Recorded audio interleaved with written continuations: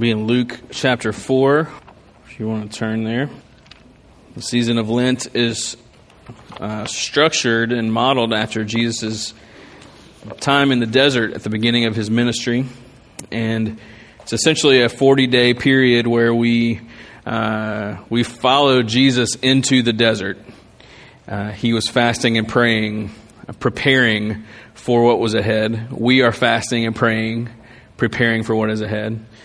He was tempted by the enemy. We are tempted all the time by the enemy. And he models something for us that's very important. In the call to discipleship, he makes it very clear.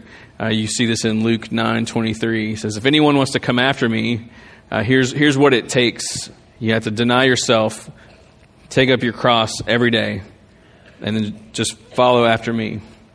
So self-denial, obedience, no matter what it costs you, and then bringing those things side by side with Jesus as you walk through your life in relationship with him. So last week and then today and then next week, we're looking at, we're going to follow him into the desert, literally in the text. We're going to look at these encounters he had with the enemy, with these. There are three different temptations, and look at how he is modeling for us what it looks like to deny yourself and to take up your cross and to follow him.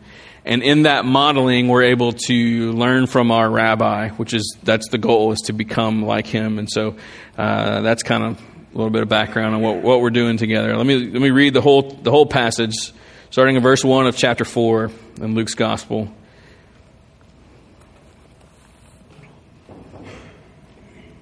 And Jesus, full of the Holy Spirit, returned from the Jordan and was led by the Spirit in the wilderness for 40 days, being tempted by the devil. And he ate nothing during those days, and when they were ended, he was hungry.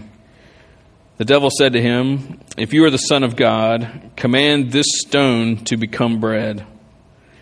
And Jesus answered him, it is written, man shall not live by bread alone. And the devil took him up and showed him all the kingdoms of the world in a moment of time, and said to him, to you I will give all this authority and their glory. For it has been delivered to me, and I give it to whom I will. If you then will worship me, it will all be yours. And Jesus answered him, it is written, you shall worship the Lord your God, and him only shall you serve. And he took him to Jerusalem and set him on the pinnacle of the temple and said to him, if you are the Son of God, throw yourself down from here.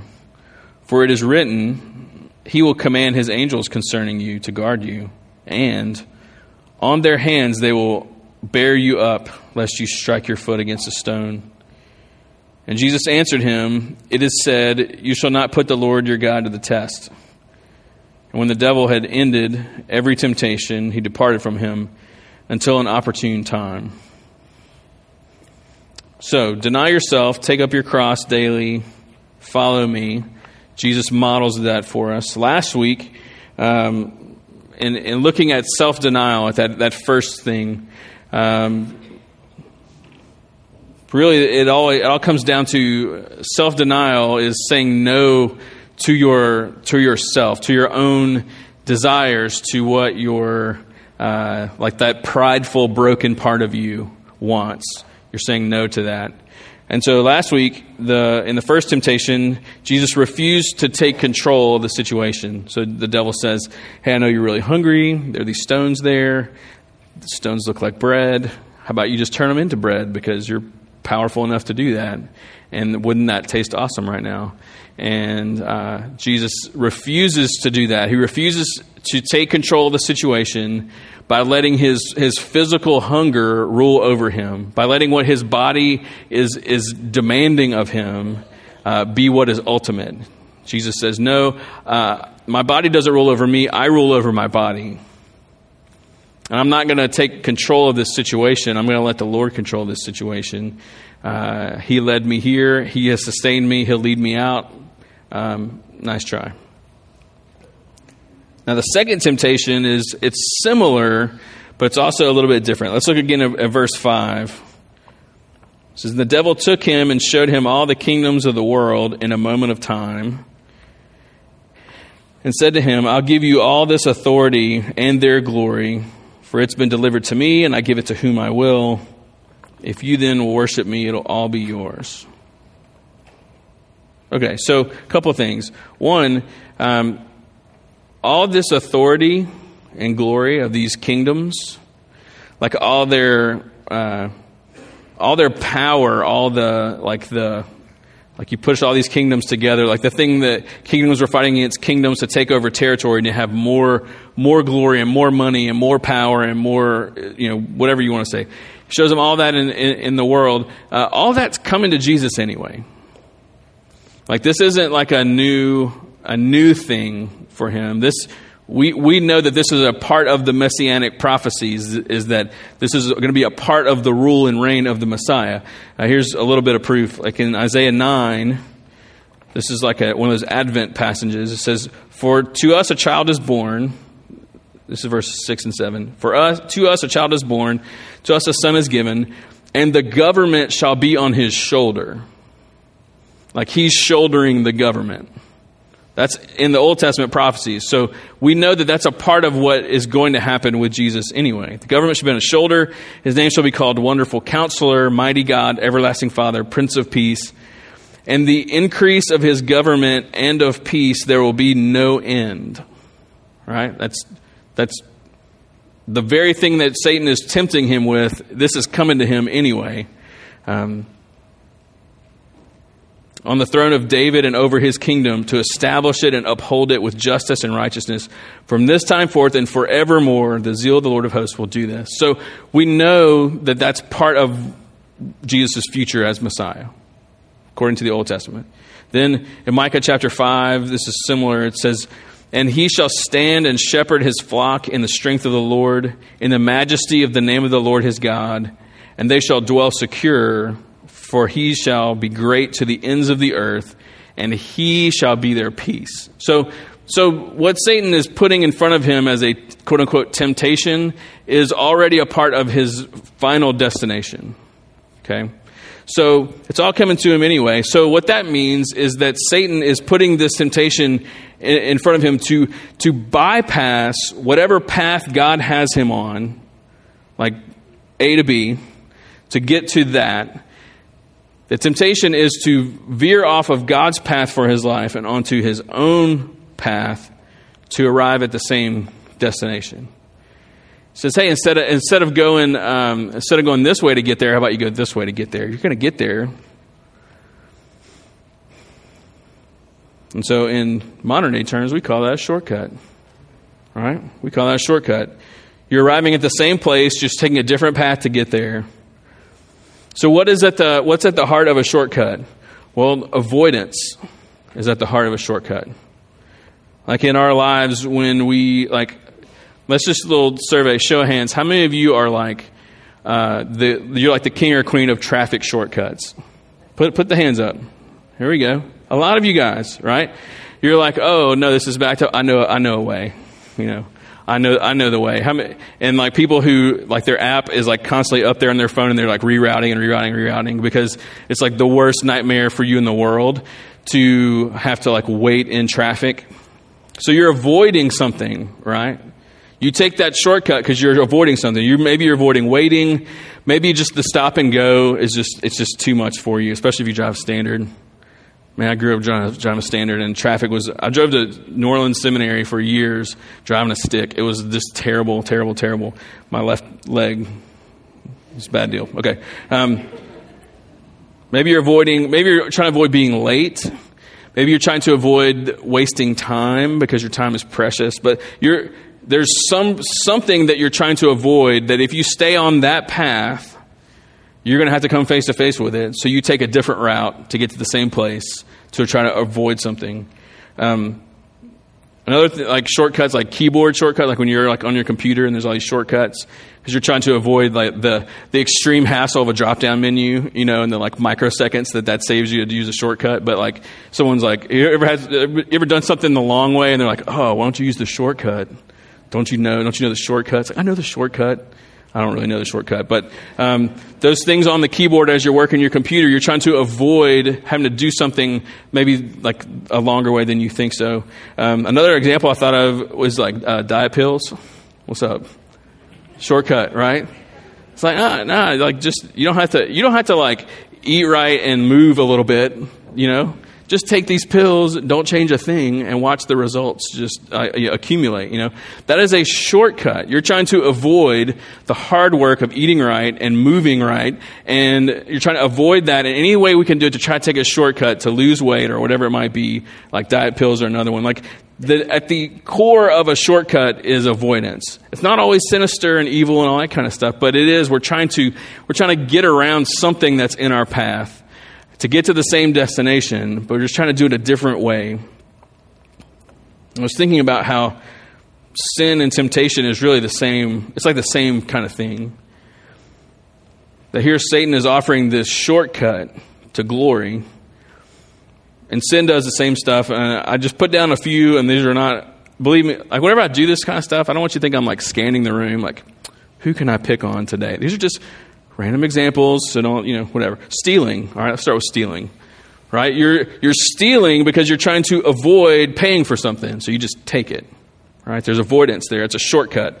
Lying is a shortcut. You're trying to avoid the consequences of telling the truth in a given moment, and so you take a shortcut to avoid that. Just piling together adultery, lust, sexual sin, whatever. You're trying to avoid the work and commitment of an actual covenant relationship. So you take a shortcut to get there. Greed. You're trying to avoid the faith and trust in God that's just a natural part of generosity. And so we greed and we hoard. We're trying to avoid being without. That's like our worst nightmare, so we keep it all close.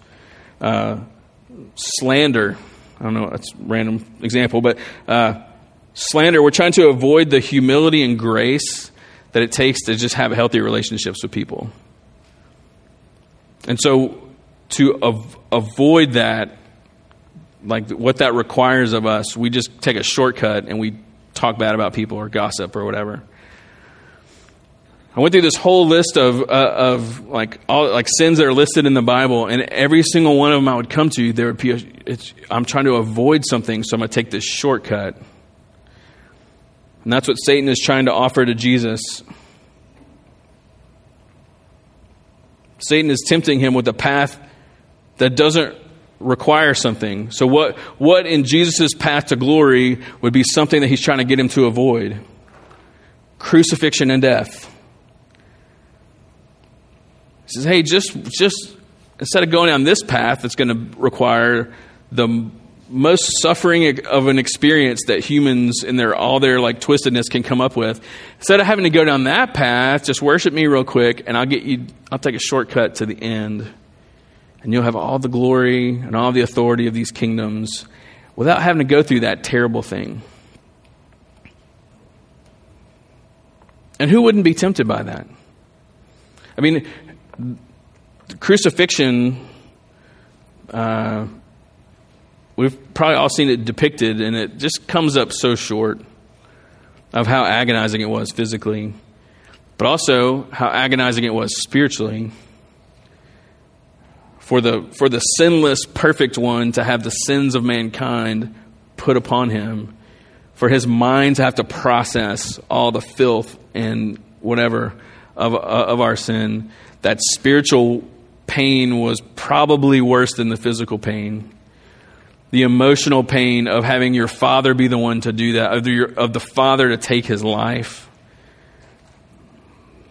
And there's just so much wrapped up in it. We'll talk about that as we get closer, but who wouldn't want to avoid it? Even in Gethsemane, as he's praying, he asked the Father, if there's another way than going down this path, then let's talk about that. Jesus is not excited about the crucifixion.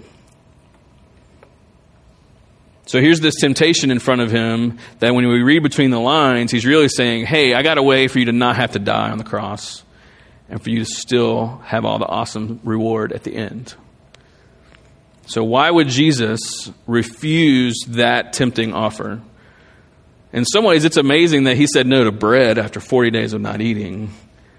But this was deeper. This self-denial is, I don't know, there's something to it. Well, part of it is that I think he spots something fishy in the offer.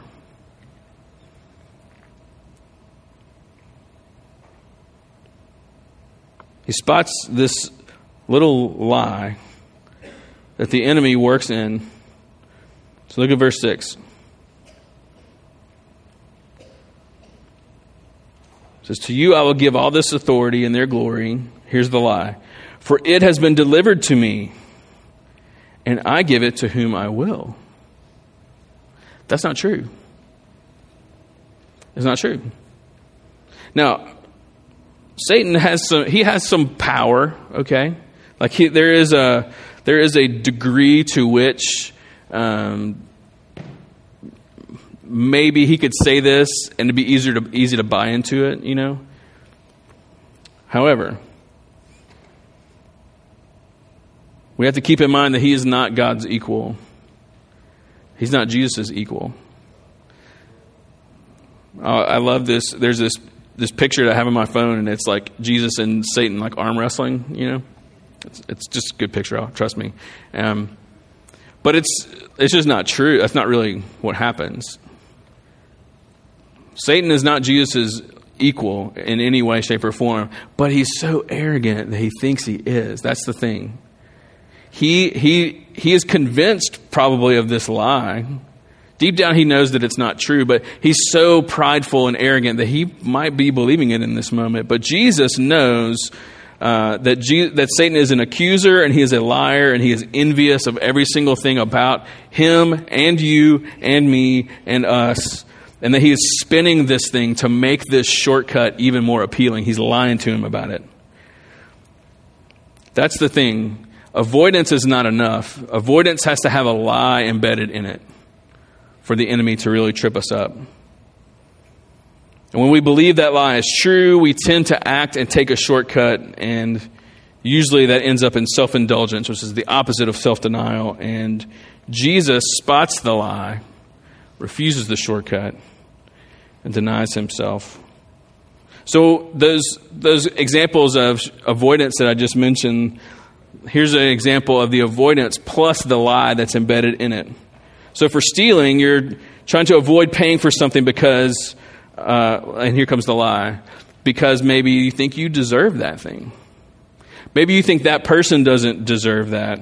Maybe you're just like, I want that, and I'm entitled to that, so I'm just going to take that. Like there's a reason in there. It's not just that you're avoiding having to pay for it. It has to be driven by something deeper, and it's this lie that somehow justifies you going ahead and taking that thing, whatever it may be. With lying, the avoidance, you're avoiding the consequences of telling the truth, and here's the lie, is that the consequences of you telling the truth would be too hard to live with. Too awkward, too uncomfortable, too difficult, too exposing, too whatever. And so I can't possibly live with the consequences of telling the truth, therefore I lie and take the shortcut. So there has to be a bigger lie embedded in there. In terms of sexual sin, adultery, and lust and all that, you're avoiding the work and commitment of a relationship, but the lie is that it's all the work and commitment of a committed covenant relationship, it's too difficult. This would just be faster, and your body's demanding it, so what else can you do? That's the lie. It's embedded in there. Greed, you're avoiding the faith and trust in God that's part of generosity. And the lie is, you look at your own checkbook, there's not enough to go around. You can't tithe 10% and still live on 90. The math just doesn't work, not even for God. That's the lie. Slander, where you're avoiding the humility and graciousness needed for healthy relationships. And here's the lie.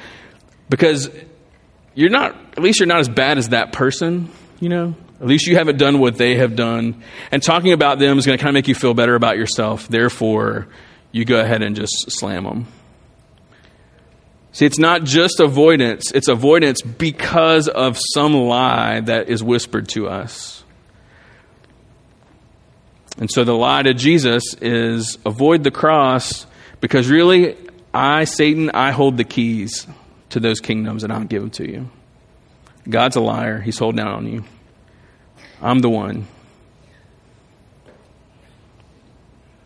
So, when tempted with a shortcut, whatever that might be, it's another form of taking control. And if we're wanting to deny ourselves, we first have to identify what we're trying to avoid. And then we have to identify the lie that's being offered and embedded within that. Whatever sinful patterns you feel like you're caught up in, you're trying to avoid something because of a false belief that's embedded in there. You have to take the time to prayerfully identify what are those things. Then you take that lie and you compare it to the truth. So for Jesus, the lie is that Satan holds the keys of the kingdom, and the truth is Satan ain't nothing.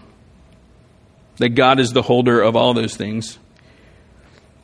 And then you just simply choose to refuse the lie by refusing to avoid what God has put in your path. You say, that shortcut is tempting. I would love to avoid this. But this thing I'm trying to avoid is the very thing that God has put in my path. I'm not talking about traffic or computers or diet pills. I'm talking about in terms of what is God calling you to? For some of you in this very moment, there's something in front of you that scares you to death. And you're trying to find a way around it. And you have an enemy who's going to whisper lies to you embedded in a shortcut. And this is a moment where you say no to him, nice try, I know the truth. And you look at this thing in front of you and you keep going towards it. Seems crazy.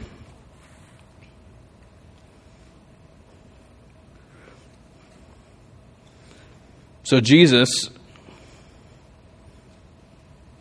he basically says, in other words, authority and glory would be great, but the cross is going to be really awful. So just avoid the awful part, and I'll give you the good stuff without you having to suffer. That's the lie. And Jesus answers him in verse 8, you shall worship the Lord your God, and him only shall you serve. In other words, no, my Father is the only one. My Father is the only one that gives glory and authority. My Father is his is the only path that I'm going down. So I'm going to stay put. I'm going to stay in my lane. You can work your way through those things I was just talking about. Was stealing, trying to avoid paying for it because you think you deserve it. Or you can say, it doesn't matter if I want it. It doesn't matter if I think I deserve it. I'll either pay for it, I'll do without it, but I will not steal. I will not take a shortcut. With lying, you can say, it doesn't matter how awkward or difficult or uncomfortable the conversation. I can live with the consequences of telling the truth because that is what the kingdom of God is about. So no matter what, I'm not going to lie. I will not lie. With sexual sin, the truth is your body is not in control.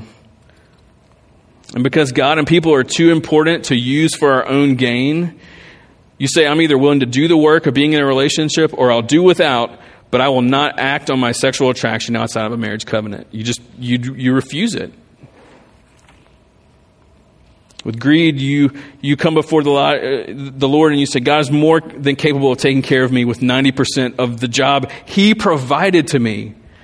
He gave you the job. Do you think He doesn't know what He's doing? So you say, God, you're more than capable of taking care of me with the 90% of the job that you provided for me so that my needs can be met and I can join together with other people in meeting their needs. And since all money is His anyway, I'm going to tithe, I'm going to be generous, but I will not take a shortcut to greed. With slander, we say, these are my fellow image bearers. They deserve dignity. They deserve respect. I am no better than they are, and I'm covered by the same Savior's blood. So I'll deal with my own stuff and not talk about them as a way to cope and drag them down along the way. I'm not going to gossip. See, Jesus models this kind of self-denial. A recognition of that shortcut is tempting, but I see the lie and I know the truth. So I'm going to choose to stay on course with this thing that I'm trying to avoid. So that's all deny yourself. That's like one big long point, right? But that just pushes you into the second thing he says to do, which is to take up your cross daily. That is a concise way of saying you need to be obedient to what God has in your path, no matter what it costs you. Whatever that may be.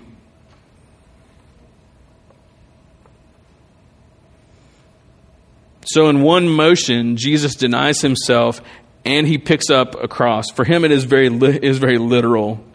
He picks up this cross. But what he's doing is he is embracing God's path for him. He's recognizing, I know this is going to be terrible. But I will not take a shortcut, and I will not take control. And so for us, what we are doing is in this one motion of self-denial, we are also picking up the cross. It's like this, it's almost like we are telling the devil no by bending down and picking up that crossbar in one motion.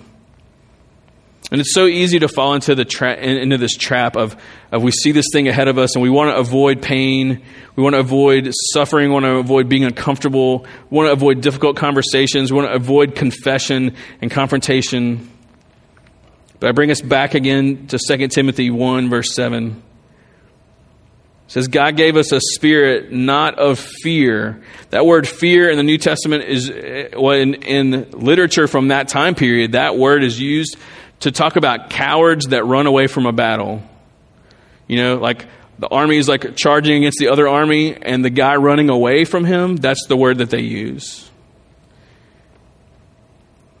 And Paul is telling Timothy, that is not who you are. That's who you were. God's given you this spirit not of fear, but of power and of love and of self-control. He's given you his spirit. You're the guy that runs into it. Remember footage of 9/11 and the streets of New York, and it's just everything's all terrible and everyone's running away and the firemen are going in? That's us.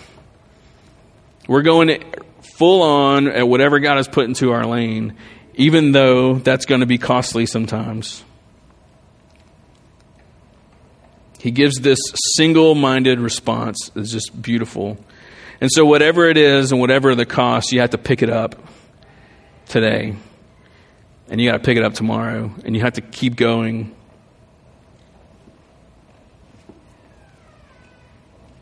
Last thing, follow me. In for Jesus, bearing the cross of atonement, he decides to stay close to the Lord and to trust him. This response was amazing. He says, you shall worship the Lord your God, and him only shall you serve. He's quoting from this chapter in Deuteronomy where we find so much of like the bedrock truth of our faith. This single-minded loyalty, this oneness with God and his people. And in Philippians 2 and 2 Corinthians 2, it tells us that we have the mind of Christ. So in the face of temptation to take a shortcut, to avoid because of all that stuff, in the face of looking like you're staring at your lane and you're saying, can I do this? Can I say no to the shortcut? The Bible says you have the mind of Christ. You share the same capacity to say no to that garbage and yes to the Lord. Same thing that Jesus does. It's a part of who you are and who I am. And so don't believe that you don't have a choice. You do have a choice. Now, Jesus made a choice. Ephesians 1. Here's a little bit so that was, we know the prophecy said that this was going to happen, and then he decides to stay in his lane, go forward with the cross. And so on the other side of it, these are some of the things that are said about him. Ephesians 1, verse 20. Some of these great things that he worked in Christ when he raised him from the dead and seated him at his right hand in heavenly places, far above what? All rule and authority and power and dominion. The very thing that Satan was trying to tempt him with, where did it land? He's there. And even greater. Like Satan just listed 2 things. There's like 4 things there. Like this is such an incredible scenario for Jesus. And above every name that is named, not only in this age, but also in the one to come, that there will never be a greater name than his. And he put all things under his feet and gave him his head over all things to the church, which is his body, the fullness of him who fills all in all. As difficult as the cross was, this was on the other side of it for Jesus. Philippians 2, 8 through 11 says, being found in human form, he humbled himself by becoming obedient to the point of death, even death on a cross. He stayed in his lane no matter what it was going to cost him, and he knew what it was going to cost him. He'd watched it happen over and over and over again. He knew what it was going to cost him. Verse 9, therefore God has highly exalted him and bestowed on him the name that's above every name, so that the name of Jesus every knee should bow in heaven and on earth and under the earth, and every tongue confess that Jesus Christ is Lord, to the glory of God the Father. Do you think that the bearing of a cross is worth it? Well, if we're sitting with our rabbi in the desert and we're asking him, hey, is it going to be worth it for me to stay in my lane? He's going to say, absolutely. The shortcut leads to death every time. He's lying to you. So bearing your cross of whatever it may be, fill in the blank, whatever obedient steps he's called you to look like, to take, as you bear that cross, you just stay close to him. You follow after him. You stay near to him. You say, I refuse the shortcut because I see the lie. I choose to trust the Lord's path for me no matter what it costs. For he's with me always, even to the end.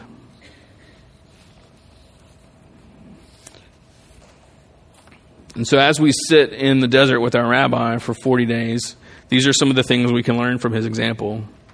Now we have to drag that into our own lives.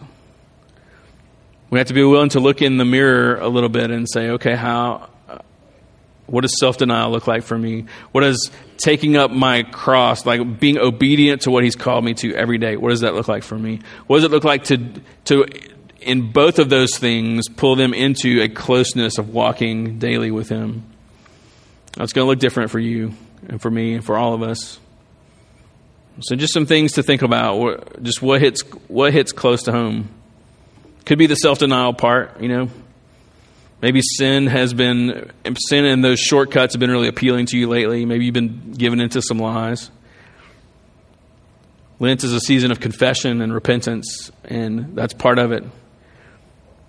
There's no shame in saying, hey, I've been struggling, but I'm ready. I'm ready for more. I'm ready to refuse the shortcut and say yes to the Lord. You can do that today. You can do that at any point. Why wait? Maybe taking up the cross. Maybe there's something that you've been avoiding. Maybe something obedient that's in front of you. Maybe it's something that you just love a way around. And he's like, no, I'm going to need you to go through this. I'm going to need to walk you through this. Maybe it's just a matter of picking that up, saying, okay, I'm going to own it. And I'm going to stay close to you through it. Maybe you feel distant and withdrawn from the Lord for any number of reasons. You don't have to go get your ducks in a row before you return to him. Jesus says that come as you are, God. You won't stay as you are, but you can come as you are. And so wherever this stuff lands with you, part of the season of Lent is it's a little heavier. It makes us examine our hearts and our lives. And so we have a few more minutes together, and we're going to give you an opportunity to do that in a more personal way. We've been very corporate up until now. And so now in a personal way, you'll process some stuff, but you'll do it together. But this is kind of just, this is for you. We'll have communion as an option. In terms of self-denial, taking up your cross and following him, Jesus has given us this meal of communion as a tangible physical reminder of the grace he offers to us and the grace that we receive in order to keep going. So we'll have two lines here. You take the bread, you dip it in the juice, and you take it. But you can come in our line, whether you're a member here or not. You just need to say yes, one who said yes to Jesus. Me and a couple guys will be on the front row. We'd love to pray with you. If there's something going on, you can come pray down here. We're going to sing. We're going to do our normal thing. But this is just some time that perhaps we can humble ourselves to one more degree as we kind of process some of his example together. So let's stand together. Let me pray for us.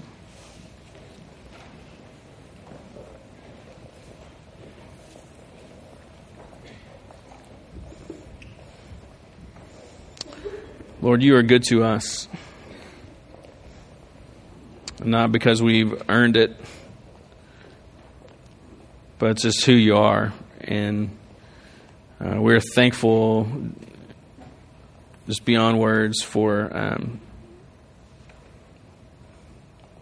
just for your nearness and your goodness to us.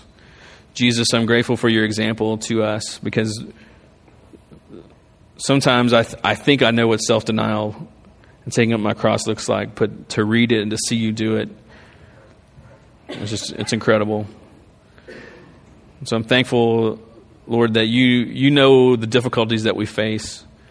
You tell us in Hebrews 4 that you were tempted in every way just like us, except you were without sin. So you're the only one that knows how to stay in our lane without sinning against our God. And so, Father, whether it's taking control or taking a shortcut or believing a lie, and there's so many different ways we could apply this, or just the struggle of picking up that cross and walking into something difficult. I pray that you'd help us all in these moments to process this in the space that we're given before we leave. And then we would just leave nothing here, you know. And so however you want to lead us in these moments, through communion, prayer, giving, singing, whatever it is, may you have your way in this place in these next few moments. We love you. We pray this in your good and perfect name. Amen. All right, our stations are open. You can come whenever you're ready.